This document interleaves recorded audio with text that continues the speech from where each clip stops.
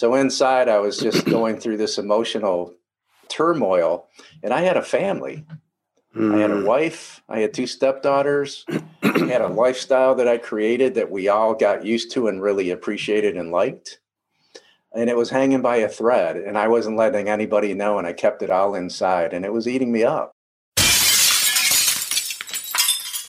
Hello, fellow risk takers, and welcome to my worst investment ever. Stories of loss to keep you winning. In our community, we know that to win in investing, you must take risk, but to win big, you've got to reduce it. To join our community, go to myworstinvestmentever.com and receive the risk reduction checklist I've created from the lessons I've learned from all my guests. And get my weekly email to help you increase your investment return. Also, in the community, you will receive a super special podcast listener discount on my 6-week valuation masterclass bootcamp. This bootcamp is for those who want to learn exactly how to value companies like a pro and advance their career in finance. Go to myworstinvestmentever.com to join our community for free. Fellow risk takers, this is your worst podcast host, Andrew Stotz from A Stotz Academy, and I'm here with featured guest Jacob Rugg. Jacob, are you ready to rock? I'm ready to rock and roll. Let's do it. I'm going to tell the audience a bit about you. Jacob specializes in helping coaches and the entrepreneur create the steps and strategies to growing or scaling their business so they can quickly double their incomes, increase profits, and figure out how to grow into their ideal lifestyle with a great team, more time off, and a workable plan to get there. And ladies and gentlemen, I know, like me, you want that. Jacob is a certified business coach, certified fire walk instructor, and besides coaching leaders, runs live events that routinely do the impossible, like getting you to walk over broken glass and burning coals. He's mastered overcoming fears and limitations all of his life. Jacob knows how to face life and business challenges and now teaches and coaches others along the way. Jacob, take a minute and fill in further tidbits about your life. Yeah, thank you for having me, and thanks for watching, everybody. You know, it started with a little bit of turbulence. I was born 3 months premature in 1959 in a town of about 7,000 people. So I'm a walking miracle. So I have been fighting challenges my whole life. My childhood was, a little bit turbulent. I lost my father at 5. I got split up from my brother at 6 and took a lot of physical abuse and molestation before I was 8 years old. I had a few lifetimes under my belt. And through that, though, I established a really strong friendship relationship, which still grows 50 years later. So, I won't talk about all terrible because the good that came out of that is the loyalty and the friendships that I still have. But my life from 10 years, which is when my stepfather came into my life, and he ended up being one of my greatest mentors. It taught me how to be a compassionate man. But all of this led up to me being able and willing to take some risk because my life was a risk. I wasn't supposed to be here, and I am. And so I think that, unconsciously, it led me to that. And I've always been one that saw a possibility, and without knowing any better, which is probably a good thing at times, I went for things. And in life, we always go through them. But for me, they've worked out in the end. And so I have, there's lots of tragedy in it, but there's also lots of triumph. And maybe, I went through my tragedy as addiction at a young age and went through a lot of trouble. I didn't go through physical or sexual or other types of abuse, although I knew plenty of people that have experienced that. And I just wonder, for the listeners out there who either have experienced that or that know someone that's experienced it and they don't really know how to handle it or how to deal with that, or, maybe you could just give one little piece of advice to help them to think about, what are their next steps. Yeah, for me, it was everything was closed in. I just kept it all to myself. And it was a series of being able to and willing to find some help. I've done a lot of work, and probably my biggest growth spurt was at 56. So, and I've been doing the work since I've been in my early 20s. But I think that just go out, and if you don't have anybody that you can speak to that can help, not empathize with you, but help you, then find a resource that you connect with. And when you connect, I mean, you feel it here, not think it up here, and go for it. It can change your whole life. And then in turn, you can change somebody else's. So for the listeners out there, reach out. It's not the thing that you feel comfortable doing sometimes, but it's the thing that can get you out of the dilemma that you're in. And it's not just, the types of, extreme situations, but, in business, in life, when you're facing troubles, don't hesitate to reach out. And in fact, I reached out to Jacob to come on this show. So, that's just another example. Reach out. You never know. There are people out there that will answer the call. Don't worry about that. They will come. So now it's time to share your worst investment ever. And since no one ever goes into their worst investment thinking it will be, tell us a bit about the circumstances leading up to it and tell us your story. Yeah, well, my worst investment, I'll get to that point, but it started by landing my dream corporate job. It was just, I was selling Yellow Pages. And at the time it was one of the prestige jobs that you could get, because they treated you like you were royalty almost, and they paid you really well. And not only was it a 7-interview process, 7 interviews, and each one they would say, if you do well in this one, you'll advance to the next one. So there was like all this pressure right from the start. But then it was 13 weeks of training. So it was a really intensive thing. So I had this position that I felt was just magical. And as it led forward, sometimes the worst people, when they don't know what to do with them, they make them a manager. And I got one of those. And so it eventually led me to the point where after 12 years into it, I got tired of looking at the clock every Sunday night at 8 and feeling a big letdown, because 12 hours from then I had to be back at the place that I dreaded to be a part of. And this was, I was making a solid, good 6-figure plus income. And it proves that it isn't about the money. We start out that way, but it really isn't about the money. It's about really the full circle of fulfillment. And I had always had the bug to be an entrepreneur, but wasn't willing to make that leap or investment. And I had a catalyst, and it was that manager. And in reality, it wasn't. It was me, but that was the reason that gave me the onus to really kind of make that tough decision. And I became an entrepreneur, and I had meteoric success. It was fantastic. My first 10 months in business, we did 1.2 million in sales. It was amazing. And along the way, I had to learn. I had to learn how to manage projects. I had to learn how to manage other people. And it wasn't easy. I was used to managing myself. That was easy. But it's a whole different story. And that led me to fulfilling my 5-year goal the first year. And being a creative and being a driven personality, after 3 years in that business, I was like, okay, I'm good. I keep doing 1 million. Let's do something different. And that was the investment that I made, that I took the leap. I sold the business, and then I was going to invest in the tangible thing that you can always rely on, real estate, right? At least that's what they said. So I believed it. And then I started investing in real estate, and somewhere along the line, and this is where I think you come in so well, is keeping people reminded of what we're doing and why we do it. I lost sight. I bought single family homes, and they were working well. And then it was like, I went to a seminar, and it's like, buy apartment buildings. And so I bought apartment buildings, and they buy them in the worst areas. You make the most money. Well, I forgot, and they forgot to tell me, oh, you have to actually go in those areas and do a bunch of work. And I didn't want to go. And so what happened was, I just, like a lot of people, I got into a situation, and I just hoped that the problems would go away without me doing anything. And I would do what I absolutely had to, but I neglected everything that I could. And it was painful. It was emotionally painful. I didn't feel good about myself. But on the surface, if you ask me, everything's great.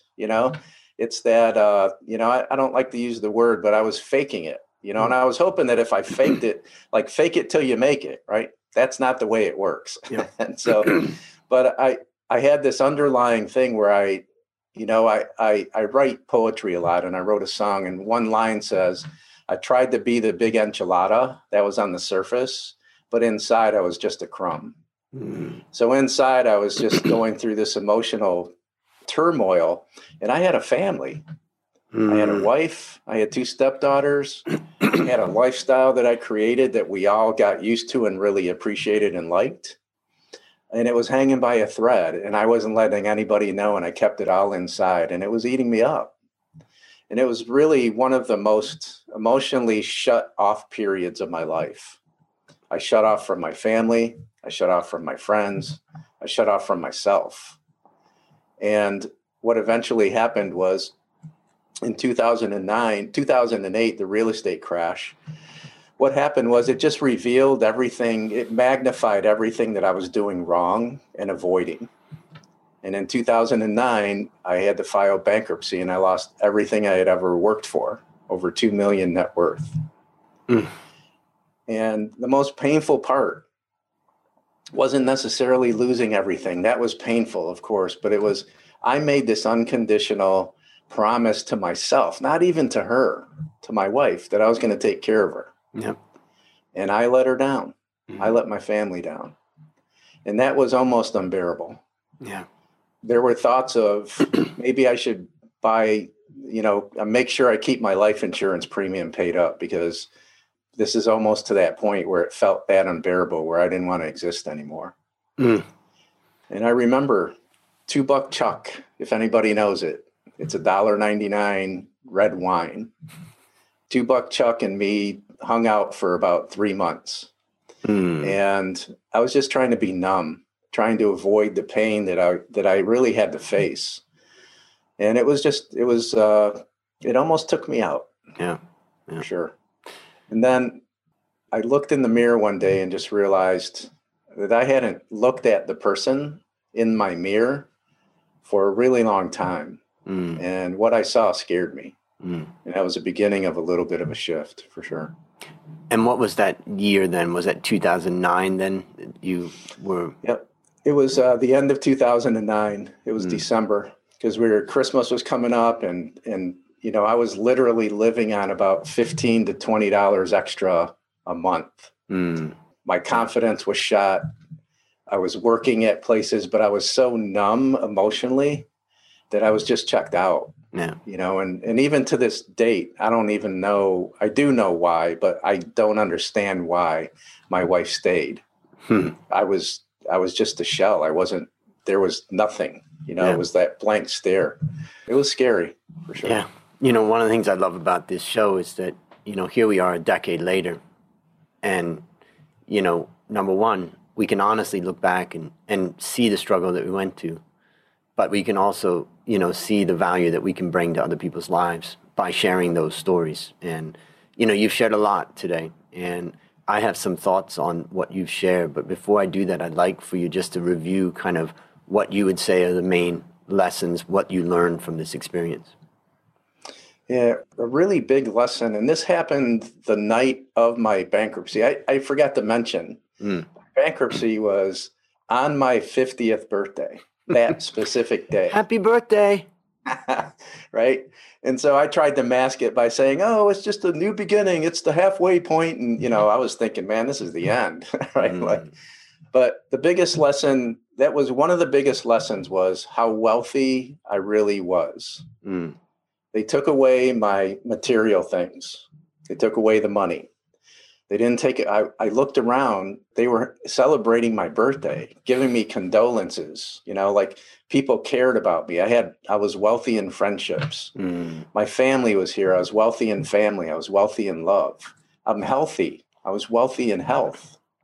The only thing they took away was my material things. They didn't take away my ability. I just had to go and see where I left confidence in what closet. So that was one of the big lessons, was how wealthy I really am and was at that point, and what was really lost.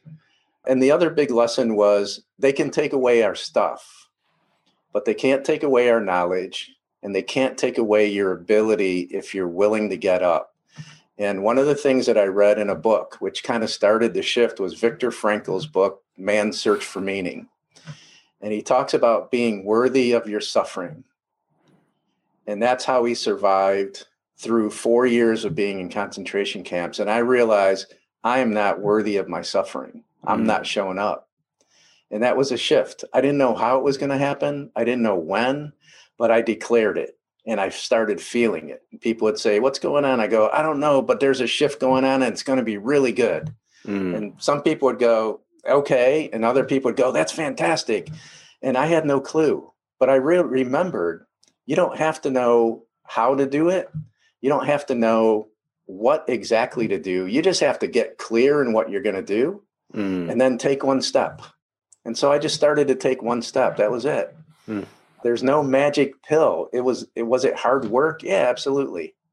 But there was an energetic shift in my thinking from doom and gloom and what did I do to I'm not going to let this take me out. Yep. That was the shift. Yep. Well, maybe I'll summarize a few things I take away from this. One of the things that's kind of interesting is, if you look back at what you've shared about your youth, and you've talked about kind of how you kept things in. And I think that's probably a behavior pattern of anybody that's been abused. You're either going to lash out, as some people do, or for many people, it's private, it's, kept in. And then to do that, to solve the situation at the time, it becomes a tool that you later apply in your life to try to solve the situation of, it's an internal struggle. You don't share it with the world. You don't share it with other people. And, that pattern, and you used the word neglect. And, I wrote that word down because it made me think, like for the listeners out there, you can't neglect your way out of the problem. It doesn't go away. And so what you've also talked about is that once you sort of discovered that you had the wealth of your family and friends and that stuff, then, you started to learn. And I think the second thing is that you really, some of the words you said is exactly what I say when I talk about. It's a little bit different situation, but where we both ended up was pretty much the same, but how we got there was very different.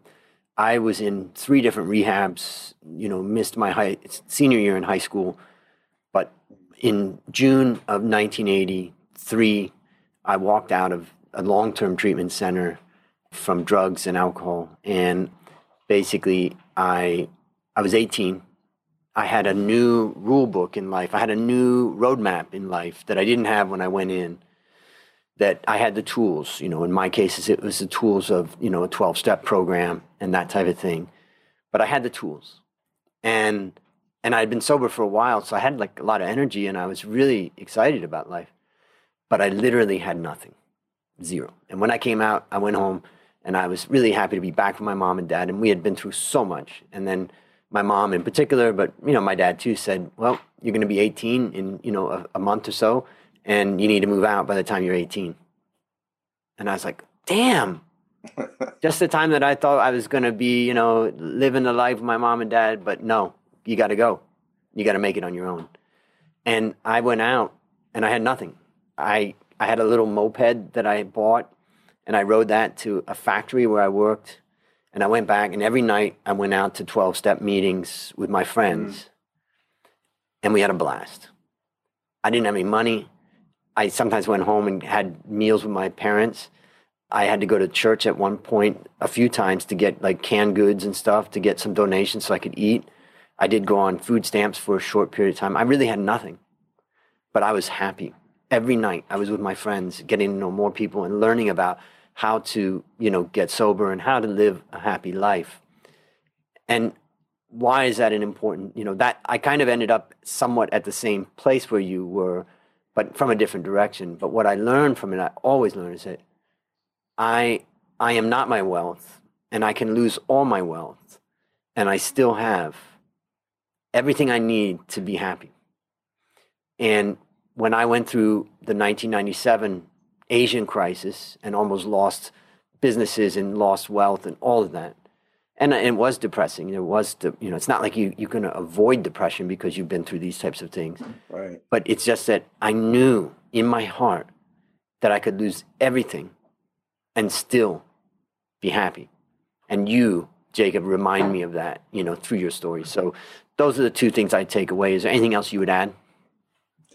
Thank you for that parallel, because it really is, and happiness for sure doesn't come from outside. It takes us sometimes a long time to get to that point where we understand what happiness is for us. But it's worth whatever it takes to get to that point. Because when you can really say, wow, maybe for the first time in my life, I feel happy, it's euphoric. Yeah. And once you find it, you never turn it away. And that's the beauty of really the self-discovery we're both talking about here. Yeah. So it's a great point. I mean, one of the realities is that usually we have to be smacked in the face to, by some sort of crisis, whether that's someone dying in our life, whether it's losing, whether it's failing, whether it's being locked up, whatever it is. We usually end up having to face some crisis. And, I went into the 12-step programs. Then I was 17 years old. And there was people that said, I've spilled more beer on my necktie than you drank in your life. And I thought to myself, I didn't say anything. I just thought to myself, and what's your point? Right. And my point that I'm making is you got a choice, listeners. You got problems, you got challenges, you got to face. You can put it off. It will eventually come. And so for that guy that said he spilled more on his necktie and he got sober, let's say, when he was 50 or 60 or 70, and I got sober when I was 17, and to this day, I've enjoyed nearly 40 years of sobriety and a happy life. You make your choice, listener. Jacob is giving you a great story to help you think about it. But you make your choice. You face it now or face it later. And I think that's really a huge lesson that I want to take away from what you've said. Well, one thing that I would add to that is that it seems easier in the moment to not take a step, but it is so much more painful to stay where you're at. Any action that we take, any step we take, just the fact that we're taking the step is joyous and joyful. If you're looking at it from the right perspective, which is getting out of here, coming down to here, right? The longest journey, 14 inches, from our head to our heart. But when you can go into your heart and you can open it, you'll find an amazing place to hang out. Like I said, I still am in growth. I'll be 62 this year. And at 56 was one of my biggest turning points, where it was the first time I really felt pure happiness. But it was also a time where I realized, how I said I closed in, right? When I was young. Yep. I realized I'm 56. I have 49-year friendships that are still, like, to this day, there's 59-year friendships or 50+ year friendships that I still talk to these people like on a monthly basis. We're that tight. But I had 40+ year friendships. I was with my wife almost 30 years. Nobody knew me 100%. I never revealed myself fully. And so if I can share one thing, it's about like the holding back. It doesn't help anymore. You don't require it to protect yourself anymore. At that point in time when I was young, it was beneficial. But we forget sometimes to let go of the protectionisms that we had when we were dealing with our tragic moments or whatever they are. We have to learn how to let those go. And I can tell you, as soon as I faced my stuff and realized that I was holding back, I wasn't sharing myself fully anywhere in my work, in my life, in my relationships. As soon as that got revealed, more than just to me, and I was able to face it. That was the biggest turning point. I walked this earth with an open heart. My work is better. My life is better. My relationships are better. So do what it takes to get that help that we talked about earlier, because it's the best wealth you could ever have. Great. And for those people that, what you're saying resonates, what's the best way to get in touch with you? Yeah. Well, I'm really active on social media, on LinkedIn, but also my website. It's jacobroig.com. And my last name is just ROIG, Roig. Got it. All right. Last question. What's your number one goal for the next 12 months? Yeah, well, I'm in growth mode. So, yeah, COVID was tragic, in every area. But I was already working from home, so it wasn't this big, huge adjustment for me. And I had two options. I could either wait and see what happens, or I could get really proactive. And that's what I chose. So I started growing my business again. And I'm at the point now where I have 2 team members, and I'm right now I'm in the process of looking to add a third assistant so I can keep my growth going. But yeah, I'm scaling. This will be my third 7-figure business for sure. Fantastic. Well, listeners, there you have it. Another inspiring story of loss to keep you winning. My number one goal for the next 12 months is to help you, my listener, reduce risk and increase return in your life.